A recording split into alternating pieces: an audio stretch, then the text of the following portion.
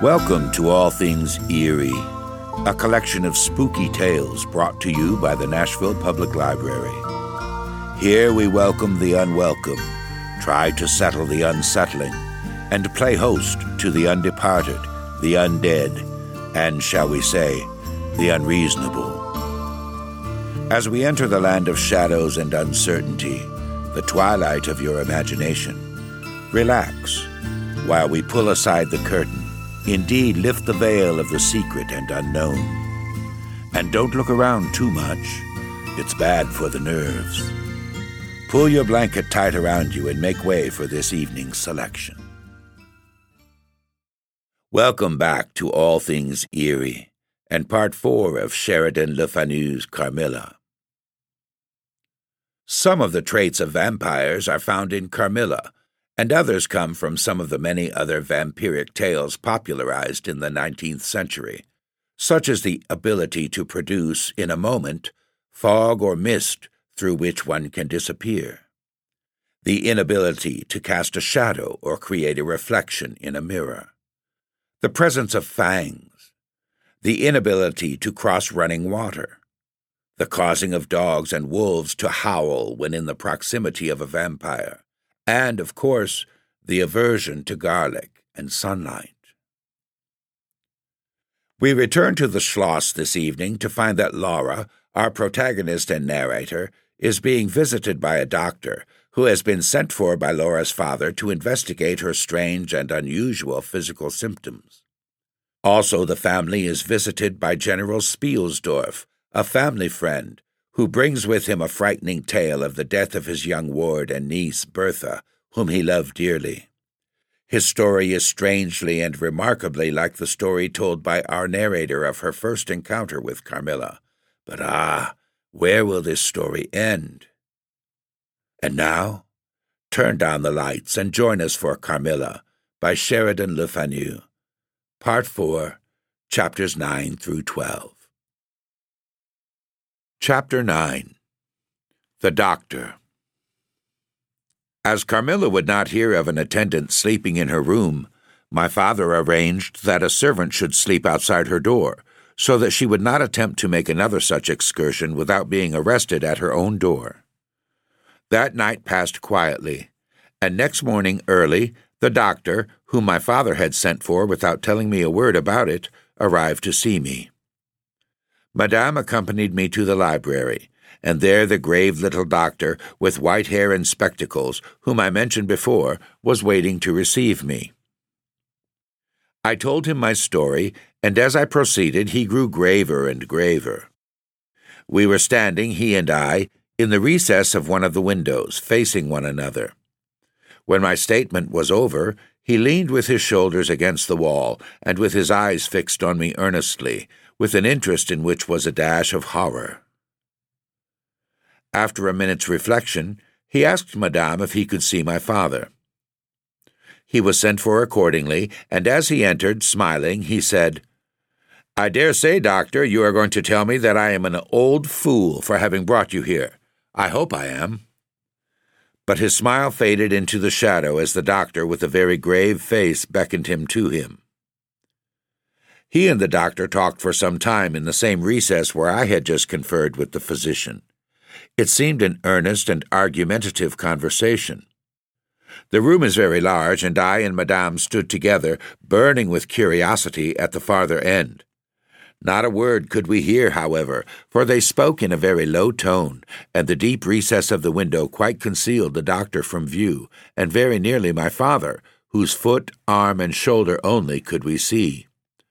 And the voices were, I suppose, all the less audible for the sort of closet which the thick wall and window formed. After a time, my father's face looked into the room. It was pale, thoughtful, and, I fancied, agitated. "Laura, dear, come here for a moment." "Madame, we shan't trouble you," the doctor says, "at present." Accordingly, I approached, for the first time a little alarmed.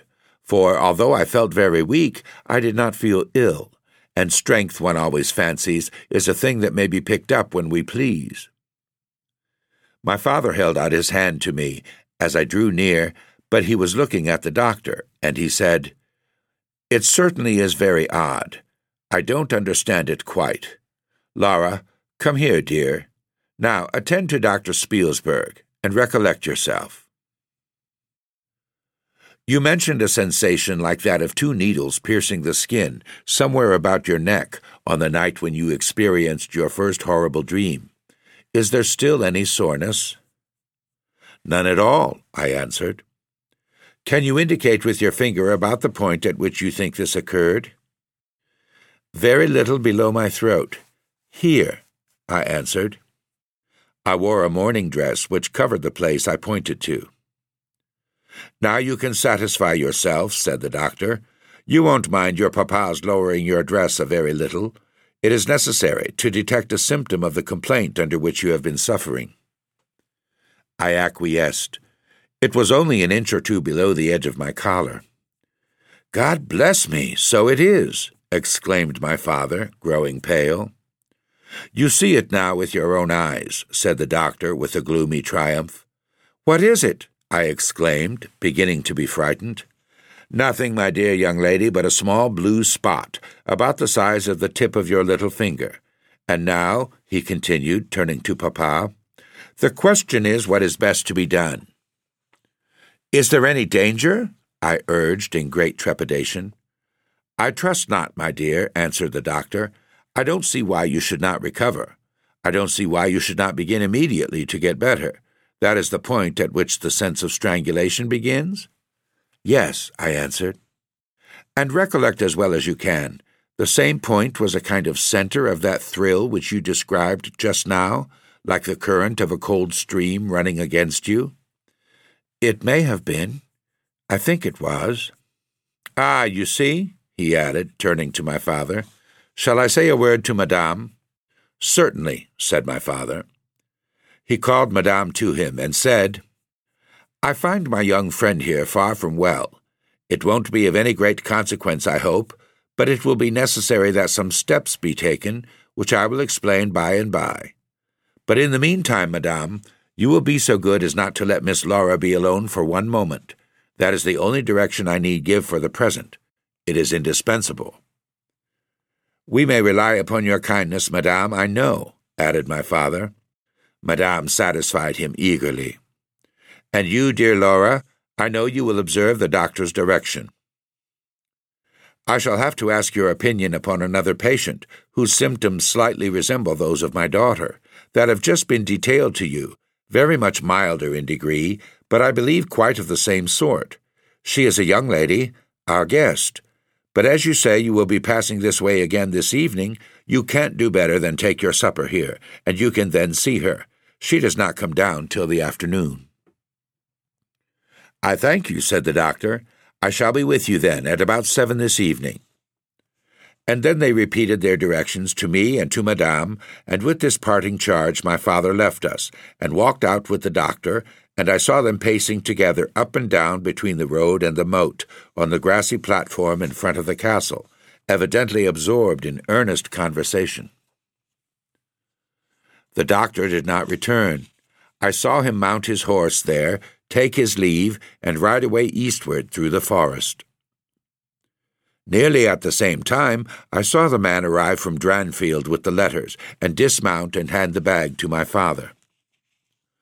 In the meantime, Madame and I were both busy, lost in conjecture as to the reasons of the singular and earnest direction which the doctor and my father had concurred in imposing. Madame, as she afterwards told me, was afraid the doctor apprehended a sudden seizure, and that without prompt assistance I might either lose my life in a fit or at least be seriously hurt. The interpretation did not strike me, and I fancied perhaps, luckily for my nerves, that the arrangement was prescribed simply to secure a companion who would prevent my taking too much exercise, or eating unripe fruit, or doing any of the 50 foolish things to which young people are supposed to be prone. About half an hour after, my father came in. He had a letter in his hand, and said, "This letter has been delayed. It is from General Spielsdorf. He might have been here yesterday. He may not come till tomorrow, or he may be here today. He put the open letter into my hand, but he did not look pleased, as he used to when a guest, especially one so much loved as the general, was coming.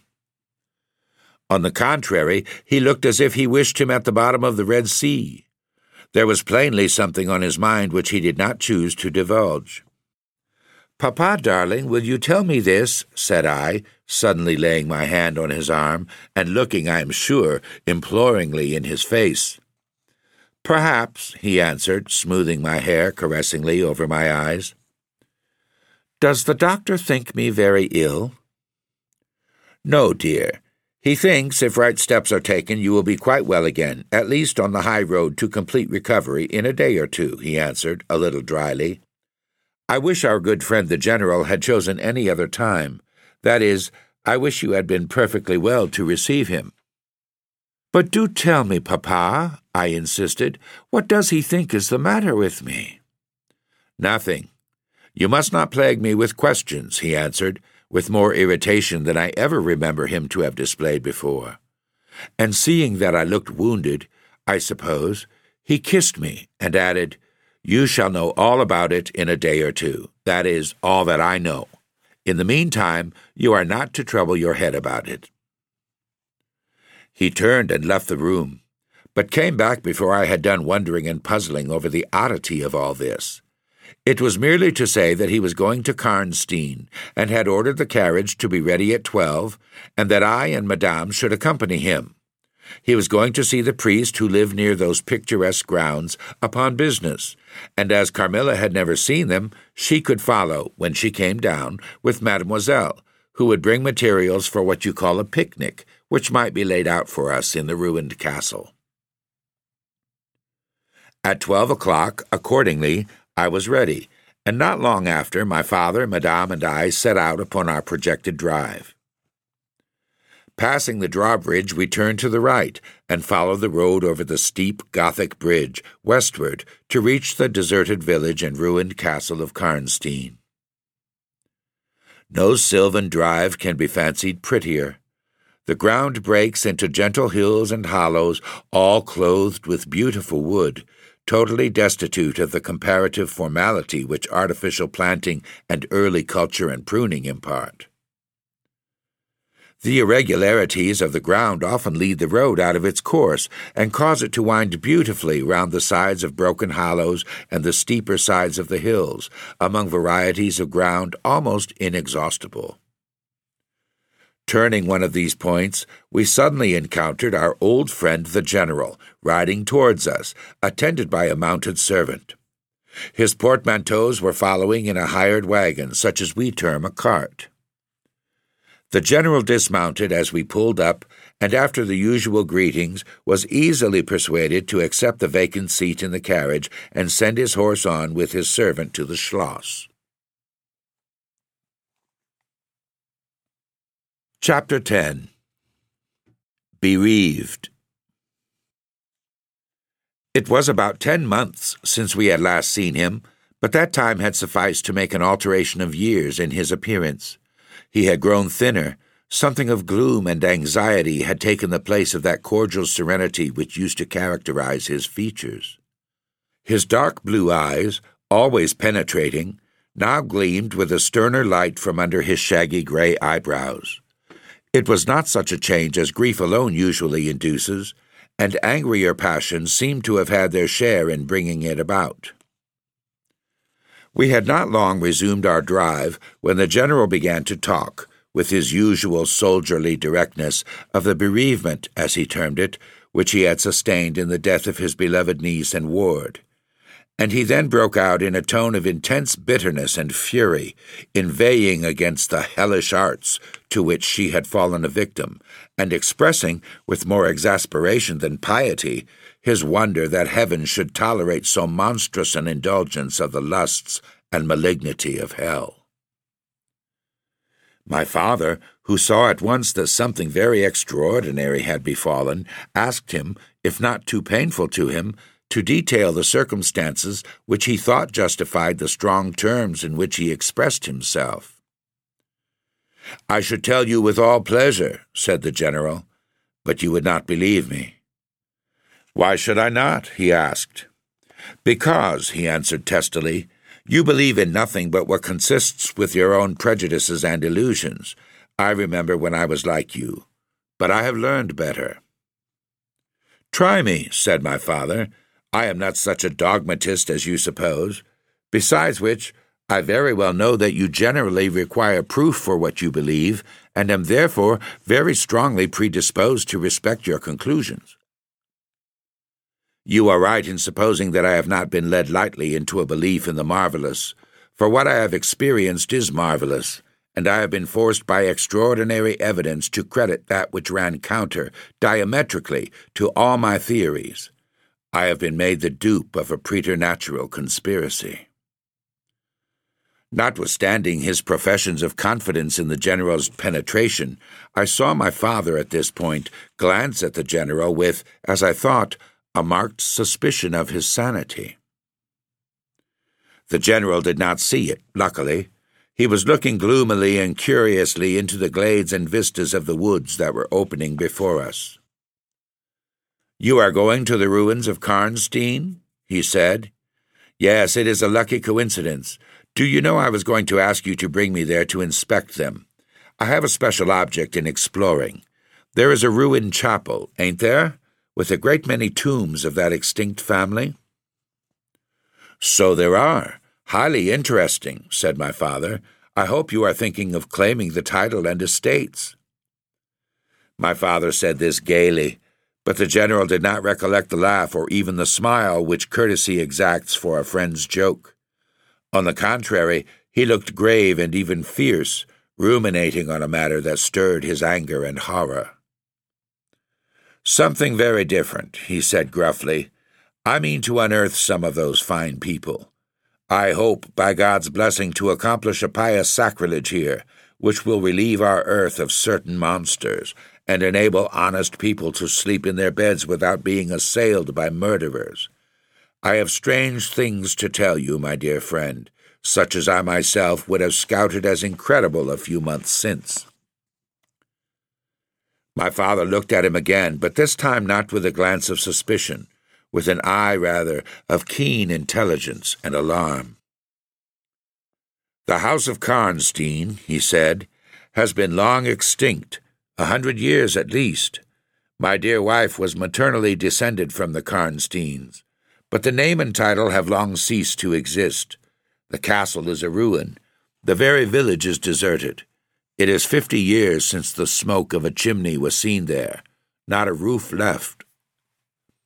"Quite true.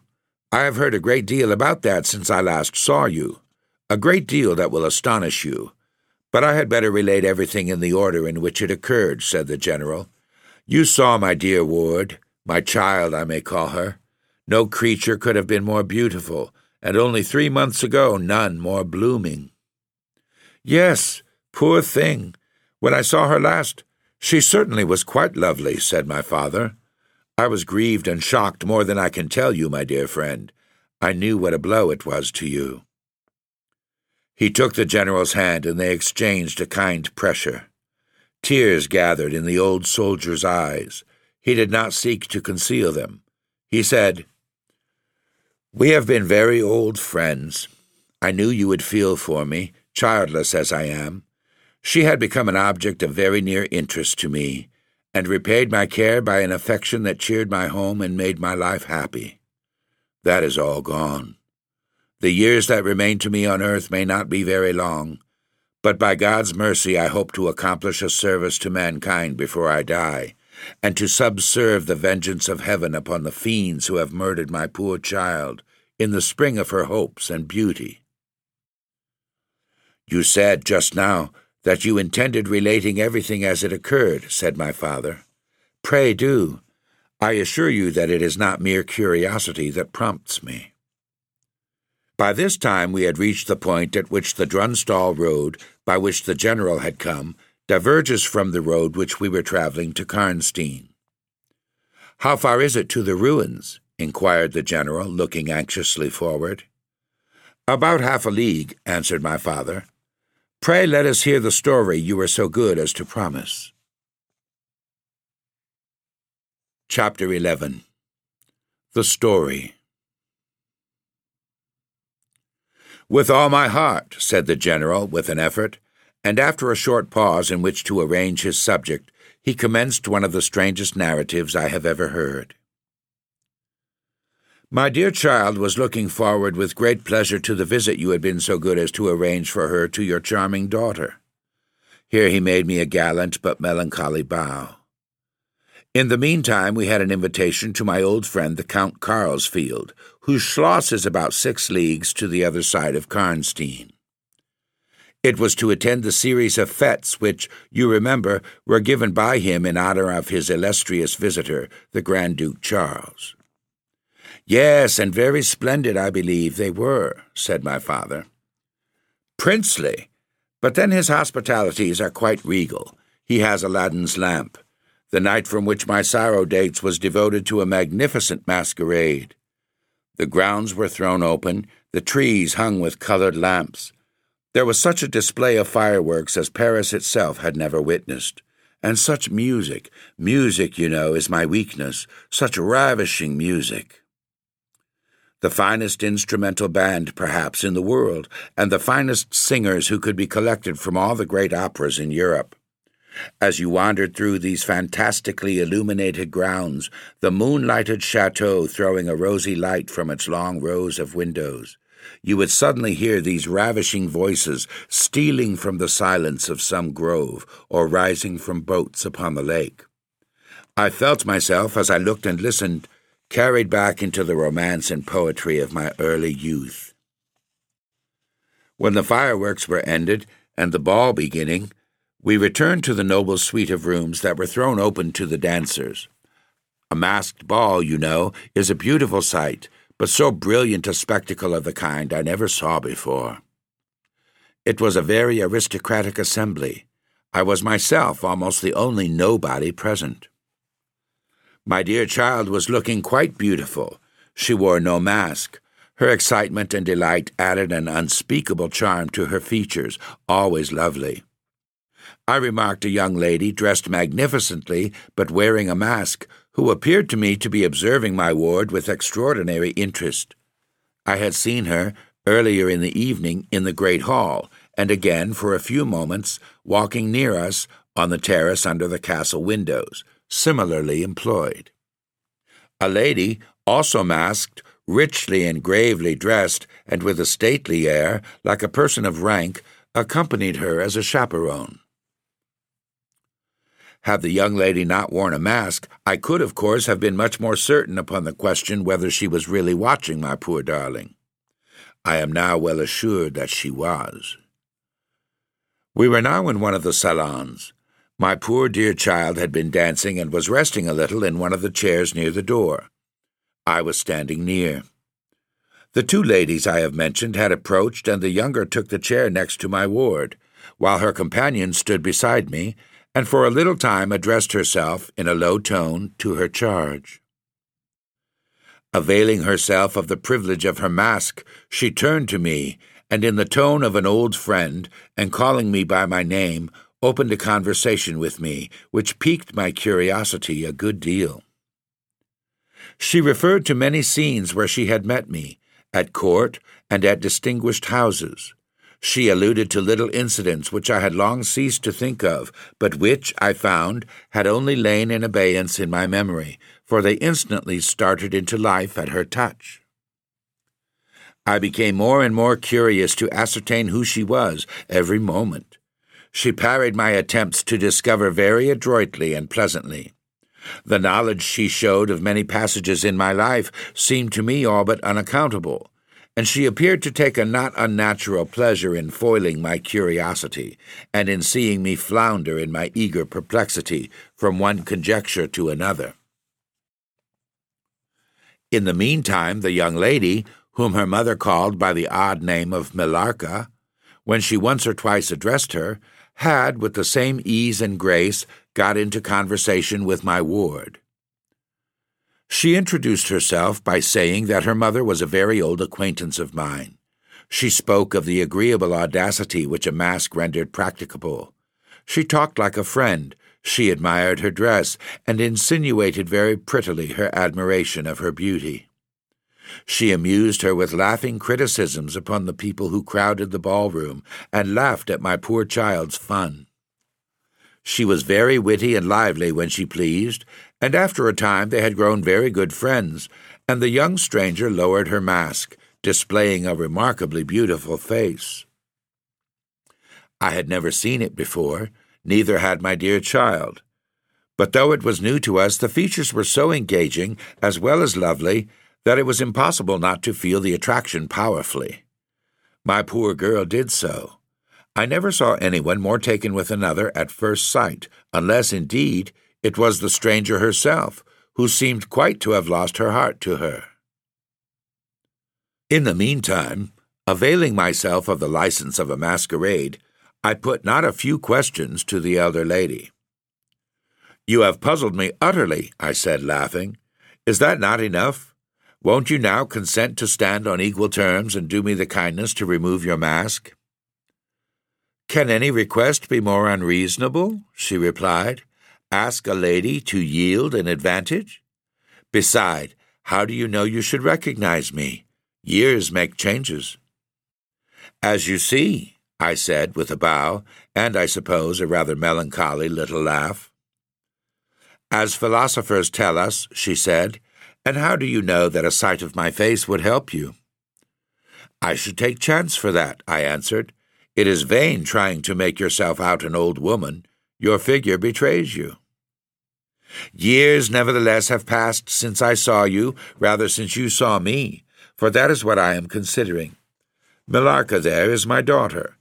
I cannot then be young, even in the opinion of people whom time has taught to be indulgent, and I may not like to be compared with what you remember of me. You have no mask to remove. You can offer me nothing in exchange." "My petition is to your pity, to remove it, and mine to yours, to let it stay where it is," she replied.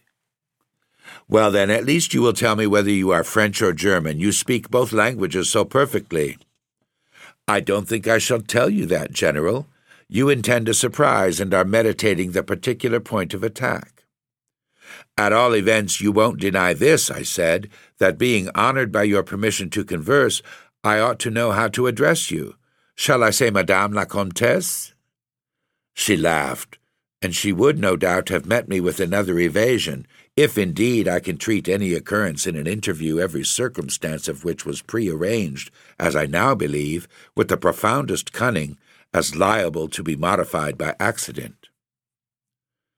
"As to that," she began, but she was interrupted, almost as she opened her lips, by a gentleman, dressed in black, who looked particularly elegant and distinguished, with this drawback, that his face was the most deadly pale I ever saw, except in death. He was in no masquerade, in the plain evening dress of a gentleman, and he said, without a smile, but with a courtly and unusually low bow, "Will Madame la Comtesse permit me to say a very few words which may interest her?" The lady turned quickly to him and touched her lip in token of silence. She then said to me, "Keep my place for me, General. I shall return when I have said a few words." And with this injunction, playfully given, she walked a little aside with the gentleman in black and talked for some minutes, apparently very earnestly. They then walked away slowly together in the crowd, and I lost them for some minutes. I spent the interval in cudgeling my brains for a conjecture as to the identity of the lady who seemed to remember me so kindly, and I was thinking of turning about and joining in the conversation between my pretty ward and the Countess's daughter, and trying whether, by the time she returned, I might not have a surprise in store for her, by having her name, title, chateau, and estates at my fingers' ends. But at this moment she returned, accompanied by the pale man in black, who said, "I shall return and inform Madame la Comtesse when her carriage is at the door." He withdrew with a bow. Chapter 12. A Petition. "Then we are to lose Madame la Comtesse, but I hope only for a few hours," I said with a low bow. "It may be that only, or it may be a few weeks. It was very unlucky his speaking to me just now as he did. Do you now know me?" I assured her I did not. "You shall know me," she said, "but not at present. We are older and better friends than perhaps you suspect. I cannot yet declare myself. I shall in 3 weeks pass your beautiful Schloss, about which I have been making inquiries. I shall then look in upon you for an hour or two, and renew a friendship which I never think of without 1,000 pleasant recollections. This moment a piece of news has reached me like a thunderbolt. I must set out now, and travel by a devious route, nearly 100 miles, with all the dispatch I can possibly make. My perplexities multiply. I am only deterred by the compulsory reserve I practice as to my name from making a very singular request of you. My poor child has not quite recovered her strength. Her horse fell with her at a hunt which she had ridden out to witness. Her nerves have not yet recovered the shock, and our physician says that she must on no account exert herself for some time to come. We came here, in consequence, by very easy stages, hardly 6 leagues a day. I must now travel day and night, on a mission of life and death, a mission the critical and momentous nature of which I shall be able to explain to you when we meet, as I hope we shall, in a few weeks, without the necessity of any concealment." She went on to make her petition, and it was in the tone of a person from whom such a request amounted to conferring rather than seeking a favor. This was only in manner, and, as it seemed, quite unconsciously. Than the terms in which it was expressed, nothing could be more deprecatory. It was simple that I would consent to take charge of her daughter during her absence. This was, all things considered, a strange, not to say an audacious request. She in some sort disarmed me by stating and admitting everything that could be urged against it, and throwing herself entirely upon my chivalry. At the same moment, by a fatality that seems to have predetermined all that happened, my poor child came to my side and, in an undertone, besought me to invite her new friend Millarca to pay us a visit. She had just been sounding her, and thought, if her mamma would allow her, she would like it extremely. At another time I should have told her to wait a little, until at least we knew who they were, but I had not a moment to think in. The 2 ladies assailed me together, and I must confess the refined and beautiful face of the young lady, about which there was something extremely engaging, as well as the elegance and fire of high birth, determined me. And, quite overpowered, I submitted, and undertook, too easily, the care of the young lady whom her mother called Millarca. The Countess beckoned to her daughter, who listened with grave attention while she told her, in general terms, how suddenly and peremptorily she had been summoned, and also of the arrangements she had made for her under my care, adding that I was one of her earliest and most valued friends. I made, of course, such speeches as the case seemed to call for, and I found myself, on reflection, in a position which I did not half like. The gentleman in black returned, and very ceremoniously conducted the lady from the room. The demeanor of this gentleman was such as to impress me with the conviction that the Countess was a lady of very much more importance than her modest title alone might have led me to assume. Her last charge to me was that no attempt was to be made to learn more about her than I might have already guessed, until her return. Our distinguished host, whose guest she was, knew her reasons. "But here," she said, "neither I nor my daughter could safely remain for more than a day. I removed my mask imprudently for a moment, about an hour ago, and too late I fancied you saw me. So I resolved to seek an opportunity of talking a little to you. Had I found that you had seen me, I would have thrown myself on your high sense of honor to keep my secret some weeks. As it is, I am satisfied that you did not see me. But if you now suspect, or, on reflection, should suspect who I am, I commit myself, in like manner, entirely to your honor. My daughter will observe the same secrecy, and I well know that you will, from time to time, remind her, lest she should thoughtlessly disclose it." She whispered a few words to her daughter, kissed her hurriedly twice, and went away, accompanied by the pale gentleman in black, and disappeared in the crowd. "In the next room," said Millarca, "there is a window that looks upon the hall door. I should like to see the last of Mamma, and to kiss my hand to her." We assented, of course, and accompanied her to the window. We looked out and saw a handsome, old-fashioned carriage with a troop of couriers and footmen. We saw the slim figure of the pale gentleman in black as he held a thick velvet cloak and placed it about her shoulders and threw the hood over her head. She nodded to him and just touched his hand with hers. He bowed low repeatedly as the door closed, and the carriage began to move. "She is gone," said Millarca with a sigh. "She is gone," I repeated to myself, for the first time, in the hurried moments that had elapsed since my consent, reflecting upon the folly of my act. "She did not look up," said the young lady plaintively. "The Countess had taken off her mask, perhaps, and did not care to show her face," I said, "and she could not know that you were in the window." She sighed and looked in my face. She was so beautiful that I relented. I was sorry I had for a moment repented of my hospitality, and I determined to make her amends for the unavowed churlishness of my reception. The young lady, replacing her mask, joined my ward in persuading me to return to the grounds, where the concert was soon to be renewed. We did so, and walked up and down the terrace that lies under the castle windows. Millarca became very intimate with us, and amused us with lively descriptions and stories of most of the great people whom we saw upon the terrace. I liked her more and more every minute. Her gossip, without being ill-natured, was extremely diverting to me, who had been so long out of the great world. I thought what life she would give to our sometimes lonely evenings at home.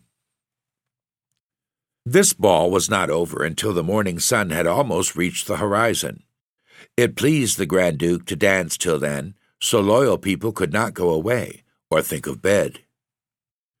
We had just got through a crowded saloon when my ward asked me what had become of Millarca. I thought she had been by her side, and she fancied she was by mine. The fact was, we had lost her. All my efforts to find her were vain. I feared that she had mistaken, in the confusion of a momentary separation from us, other people for her new friends, and had possibly pursued and lost them in the extensive grounds which were thrown open to us. Now, in its full force, I recognized a new folly in my having undertaken the charge of a young lady without so much as knowing her name, and fettered as I was by promises of the reasons for imposing which I knew nothing. I could not even point my inquiries by saying that the missing young lady was the daughter of the Countess who had taken her departure a few hours before. Morning broke. It was clear daylight before I gave up my search. It was not till near 2 o'clock next day that we heard anything of my missing charge. At about that time a servant knocked at my niece's door to say that he had been earnestly requested by a young lady, who appeared to be in great distress, to make out where she could find the General Baron Spielsdorf and the young lady his daughter, in whose charge she had been left by her mother. There could be no doubt, notwithstanding the slight inaccuracy, that our young friend had turned up, and so she had. Would to heaven we had lost her. She told my poor child a story to account for her having failed to recover us for so long. Very late, she said, she had got to the housekeeper's bedroom in despair of finding us, and had then fallen into a deep sleep, which, long as it was, had hardly sufficed to recruit her strength after the fatigues of the ball.